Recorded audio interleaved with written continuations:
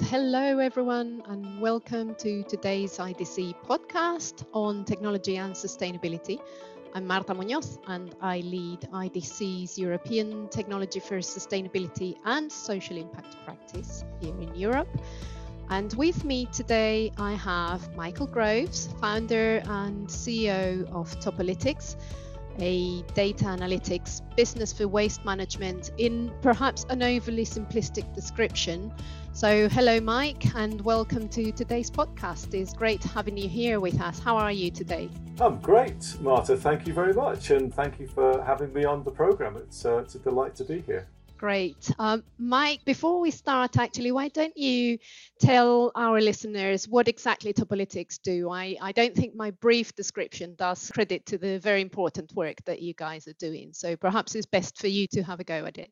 Well, I think sometimes simplification is a good thing in terms of getting the message out. We often climb into skips and bins to have our photographs taken. So I think that's okay to start with. So, yeah, I mean, we're a data aggregation and analytics business. And what we're really trying to do is make the world's waste system much more visible so you can build trust in the data, so you can make it more verifiable, and ultimately so that we can unlock the value that exists within the material that's kind of flowing through that system globally, but also value for those players in the system. So they might be companies and organizations that are the source of waste. So they're kind of manufacturers or sort of service businesses or transport companies or retailers that are generating kind of significant amounts of waste material across multiple sites. Or they could be then the companies that are then responsible for moving, processing, recycling, recovering that material and generating some kind of outcome for it. Or it could be of governments and sort of policymakers and regulators that are responsible for oversight of that system. It sounds like a, fairly simple process, but I know that there's a number of challenges around there actually when it comes to building out the entire ecosystem and managing all of those partners and so on. So perhaps you can share with us a little bit about what are some of those key challenges related to waste management that organizations tend to underestimate, perhaps in your experience with the customers you've been working with. Yeah, I mean, I think one of the big challenges globally, of course, is the amount of material that's sort of going into, if you like, the waste system, or you might think of it as a downstream kind of supply chain. The amount of that material is set to increase quite dramatically over the next sort of 20 years or so, if you kind of read some of the research out there. And so the sheer volume of material, the variety of that material, the variation from kind of simple inert type materials such as card or plastic through to more complex kind of chemical and sort of hazardous type materials. And that's all sort of flowing through the system all the time. So it's being kind of generated in multiple locations. It's then being moved by different players. It's being transformed along that supply chain. It's being kind of stored, it's being consolidated, it's being sold through that supply chain. And then ultimately something, happens to it. So, it could be put into a landfill site, it could be recycled, it could be recovered, it could be incinerated. And obviously, there's still a lot of material that's kind of leaking out of the system.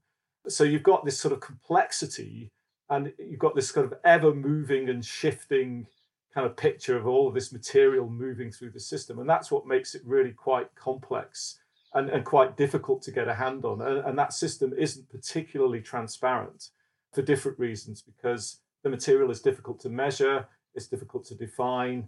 And then clearly there are commercial models at play in terms of that material being sold to different players. So you've got that complexity and that, if you like, opacity in the system. That's a kind of a challenge for a start. So our whole approach to it is to say, well, look, there isn't a single source of the truth. So there isn't a sort of single beautiful kind of data set or beautiful sort of digital footprint for all of that material. So this is where we're trying to sort of aggregate data from many different sources, from within companies and organizations, from within the recyclers, from within waste producers, from other sources. And then we sort of bring that into our platform, Waste Map, and we can kind of process that data, we can clean it, and we can start to build a picture of what's happening to that material as it sort of moves through that system. So it's almost like a digital twin of that system, but based on very, very granular data on individual movements of waste material from one location to another. And by doing that, we can then sort of build up a higher level of confidence in what that material is, how much of it is there, where it goes, what it's worth, and what happens to it. And that's really the approach we're taking. So we just accept there's no single source of the truth. So therefore, we need to sort of look at the problem from a whole range of different sources. But what we've got to be able to then do is sort of make sense of that, all of that different data coming from many different sources and many different types of system. Do you think when you speak to your customers and you explain all of these to them, do you think they're fully aware of the complexities that it actually involves? Or, do they tend to think of waste management as a very linear process where, it goes into the waste collectors or whatever, and then that's it? I tend to forget about it. And do you think your companies are, if you like, your customers, do they realize these complexities necessarily, or do you have a lot of explanation and education almost to do with them? Because I'd imagine many companies won't necessarily understand the full complexity of it. Yeah, I mean, it's a very good question, and it depends who the customer is. So if we think about waste producer, so say a manufacturer, yeah, I mean, traditionally the model has been one of we generate this material as a byproduct, and we hand that over to a third party, and we satisfy duty of care requirements, and that third party then responsibly does something to that material. So I think that has been the sort of obviously the traditional kind of approach. But absolutely, we're seeing a huge amount of hunger now on the part of, if you like, what we would call the waste producers, to really start to understand what is happening to that material. Now, they may not initially at least understand the complexity of that supply chain. Once that material is removed from their sites, they may not understand actually it then goes into quite a sort of complex kind of system. But they're definitely starting to ask that question about, well, actually, we really do want to know what's happening to that material. And the reason they're asking the question is number one, they recognize that there are potential risks to not knowing where that material might then be being moved and what might be happening to it. But I think they're also recognizing that there's an opportunity here to be more resource efficient, to be more cost efficient, and also to think about actually, are there alternative sort of pathways, alternative outcomes for that material, particularly when you're looking at companies that are really trying to address the circular economy. The idea of sort of maintaining sort of products and materials at their highest utility, and clearly the starting point for that is actually designing waste out of the system. So ultimately, we don't want that material going into that system. But the starting point is to say, well, okay, well, what does that picture look like now for me? Where is that material? How much of that material am I actually generating as a waste material, and what then happens to it? So we're definitely seeing that on the part of the waste producers. I mean, the recycling companies and the industry itself, they know the complexity because, of course, they've been dealing with this material, for many years now. But I think the challenge for the industry, for the sort of materials recovery, recycling industry, is building business models and a business case where they perhaps don't have the sort of visibility over the system and over that materials system that perhaps they could or should have. So their challenge is almost like shifting from that traditional, more of a linear model, but which is happening, but doing that in a way that they remain profitable and that they've invested heavily in infrastructure, and actually can they sort of use that infrastructure and continue to use that infrastructure in a profitable way. So the real challenge for them is actually shifting or responding to these pressures that are coming from their customers, from, if you like, from wider sort of society and government around circular economy, resource efficiency, producer responsibility, all these kind of issues. So that's their sort of real challenge, and that's, again, we're trying to help them address that. And then latterly, you've got government, which is saying, look, we need to get a better handle on what the regulated sort of waste kind of industry or sector looks like. So the challenge for them, again, is a sort of transparency challenge, which, again, a lot of it comes back to data and actually having better data and actually having more trust in that data. So again, that's what we're sort of trying to address there. And I guess that's exactly where the the conversation about technology and IT actually comes into place, because usually, you don't necessarily make the link between sustainability and technology, or IT anyway. So, when you start talking about the need to collect that data and trace it and do so in a transparent and reliable way, then that's a very strong proposition for using that technology. Do you actually find that many of your customers understand that link between how technology can actually help them achieve their sustainability goals and their sustainability goals, if you like? Or is it something where you do have to make a lot of explanation because they don't necessarily trust that the data or an IT solution is actually going to help them get to where they want when it comes to their own sustainability objectives?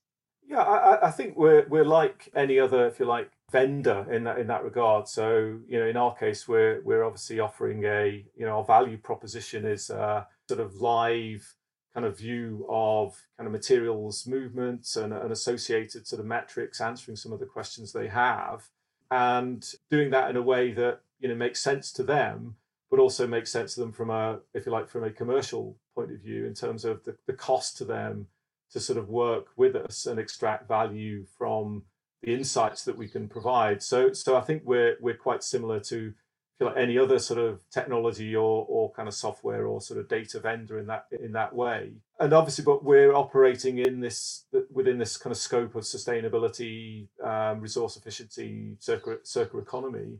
So it's really incumbent upon us to be able to express a value proposition to them that they can very clearly see what value they get from working with us, and they can kind of sort of build a case from there. So I think generally across that whole, if you like, the broader sustainability landscape and technology, I think traditionally companies, it's where sustainability sits within the sort of, if you like, the corporate hierarchy as a priority. And I think traditionally it hasn't been a high priority, has it? I think we'd sort of all recognize that. But certainly within the last couple of years, when you start to look at kind of net zero, climate change, you're looking at sort of non-financial kind of impacts and reporting requirements around sustainability. I think that's really, really focusing minds. And then when you look at the investment community and what they're now starting to say around ESG, environmental and social and sort of governance issues. And it's becoming a really kind of hard, kind of commercial kind of issue. So it's absolutely risen up if you like, the corporate agenda. So I think we and other, if you like, technology kind of vendors within that sort of sustainability kind of space, I think we definitely are benefiting from that in terms of the, if you like, general market acceptance for what we can offer and what value we can bring to our customers. Yeah, and I guess you touched there upon a very interesting question, because the drivers that we see today around sustainability are clearly forcing a number of organizations to take a look at their own sustainability strategies and what they do, and reporting on their own ESG parameters and so on, actually. But we also get this question quite a lot, actually, on this being one of the key challenges when talking to organizations about sustainability and the need to invest in technology to enable sustainability solutions. And they, all these customers, almost immediate question is, well, where's the value for me, for my organization on, on those investments? Where's the return on investment from investing in sustainability, for example? Why should I do it? And it can be particularly tricky for many vendors to explain why, especially because, these are actions that have a very long-term return, really. So you cannot see the immediate impact or the immediate effect on the climate, for example, of behaving in a certain way around your waste management solutions or anything like that. So I guess demonstrating the effects is can be quite difficult for many vendors. I don't know if this is something that you've actually come across, and if so, how do you explain to your customers what the return on investment, the ROI of spending money on technology that is going to help them achieve their own sustainability objectives around waste management and so on is going to be beneficial for them? Yeah, well, there's a couple of things there. I think it kind of depends on what sort of vendor you are and on what you're selling. Because clearly, if you think about sort of sustainability and if you think about clean tech, clearly there's been a lot of people default to a view that it's all about infrastructure and it's heavy infrastructure and it's a heavy upfront investments, et cetera, et cetera. But obviously, in terms of the kind of work that we do, we're a sort of software, cloud-based sort of data sort of analytics platform. So we don't require, sort of huge amount of sort of infrastructure or sort of physical infrastructure investment up front. So that I think influences, kind of decision making and who one is targeting within different kind of customer organizations. But in terms of what we do, I mean, we've spent the last 3 years walking in our customers' shoes. I mean, so again, we're no different from any other sort of technology, software, sort of data vendor, in as much as you can't escape the fact that you have to build something and you have to have a value proposition that actually answers questions that your customers are asking and is generating that value for them in order to enable them to sort of make a business case internally to adopt our solution. So we've spent a lot of time and effort working with companies who weren't necessarily customers at that point, but companies that generating waste, have these questions about it, want to understand what's happening to it, in order for us to understand what our, if you like, commercial propositions should be for those customers. And so that's the way we've done it, by in effect building, if you like, close to the market, so that we're really confident that what we have in terms of the platform is answering enough of those questions. And obviously over time we will evolve it and we will add new features, et cetera, like any other platform. But yet really we've done it just through walking in our customers' shoes. And if I had to ask, what do you think is missing in Europe at a regional level in terms of the infrastructure, the ecosystems, maybe even at a regulatory level? What do you think is still necessary for enabling a successful waste management policy in the region? Yeah, I think like most things, I mean, there's a whole range of different interventions that I think will be required if we're going to move to, towards a sort of scaled circular economy. Clearly, there needs to be interventions at the design stage. So materials, types of materials, the way products and packaging are designed, to maximize recovery and reuse, and obviously the sort of the business models that are built around them. But clearly we can't avoid the fact that there will still be material that is then, if you like, a byproduct of an industrial process, for example. So how do we deal with that? I think, if you look at the waste industry itself, which is of course a huge industry on a sort of global basis, so right through from large kind of multinationals through to more localized, community-based, sort of collection and recovery. I think the whole digitization within the sector, so Industry 4.0, whether it be kind of sensors and IoT systems, whether it be machine vision systems, robotics, or data and analytics and apps, et cetera, I think that will definitely play a big part in enabling the industry to be able to sort of transition from the historical sort of linear kind of model towards being able to respond to this kind of more kind of circular model. But even within a circular economy, even if material is not going into what might be known as, you might think about as the waste system, and it's being kept in, say, localized loops, there's still going to be a requirement for that material to be moved. So there's still a role for some kind of system where that material and those products and that packaging are actually moved and returned in terms of reverse logistics, etc. So I think digitization, I think, is a kind of key thing, and then clearly linked to that is is regulation and policy making, and clearly we see obviously within Europe a huge amount of policy intervention around the circular economy and resource efficiency. But we certainly see that happening in Asia, and obviously happening in the US as well. So I think that will go hand in hand, but it isn't necessarily going to be the sole kind of arbiter, because this has to make sense commercially. Because if it's just driven by regulation, it's not going to get the sort of scaled adoption that I think everybody wants. And certainly there's a lot, as you know, there's a lot of work happening across that whole spectrum of materials and waste and circular economy. But it's a question of getting that operating at scale commercially, and then I think we'll start to see things happening. And then obviously the other intervention then is investment. What's the money driving?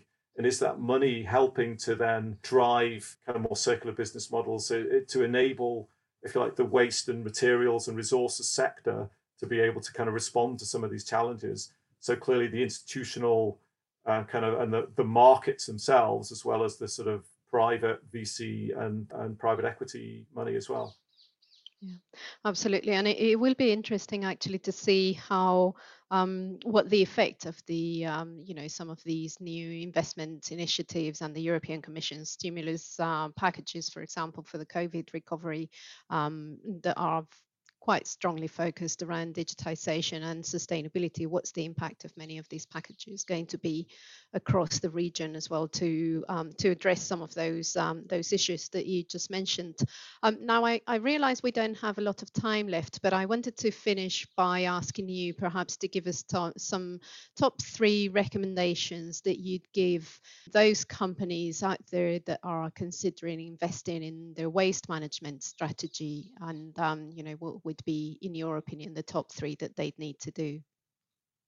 I think the first thing is ask the question, actually, what is happening to that material? So accept that actually we should be taking more responsibility for that material if we are the waste producer.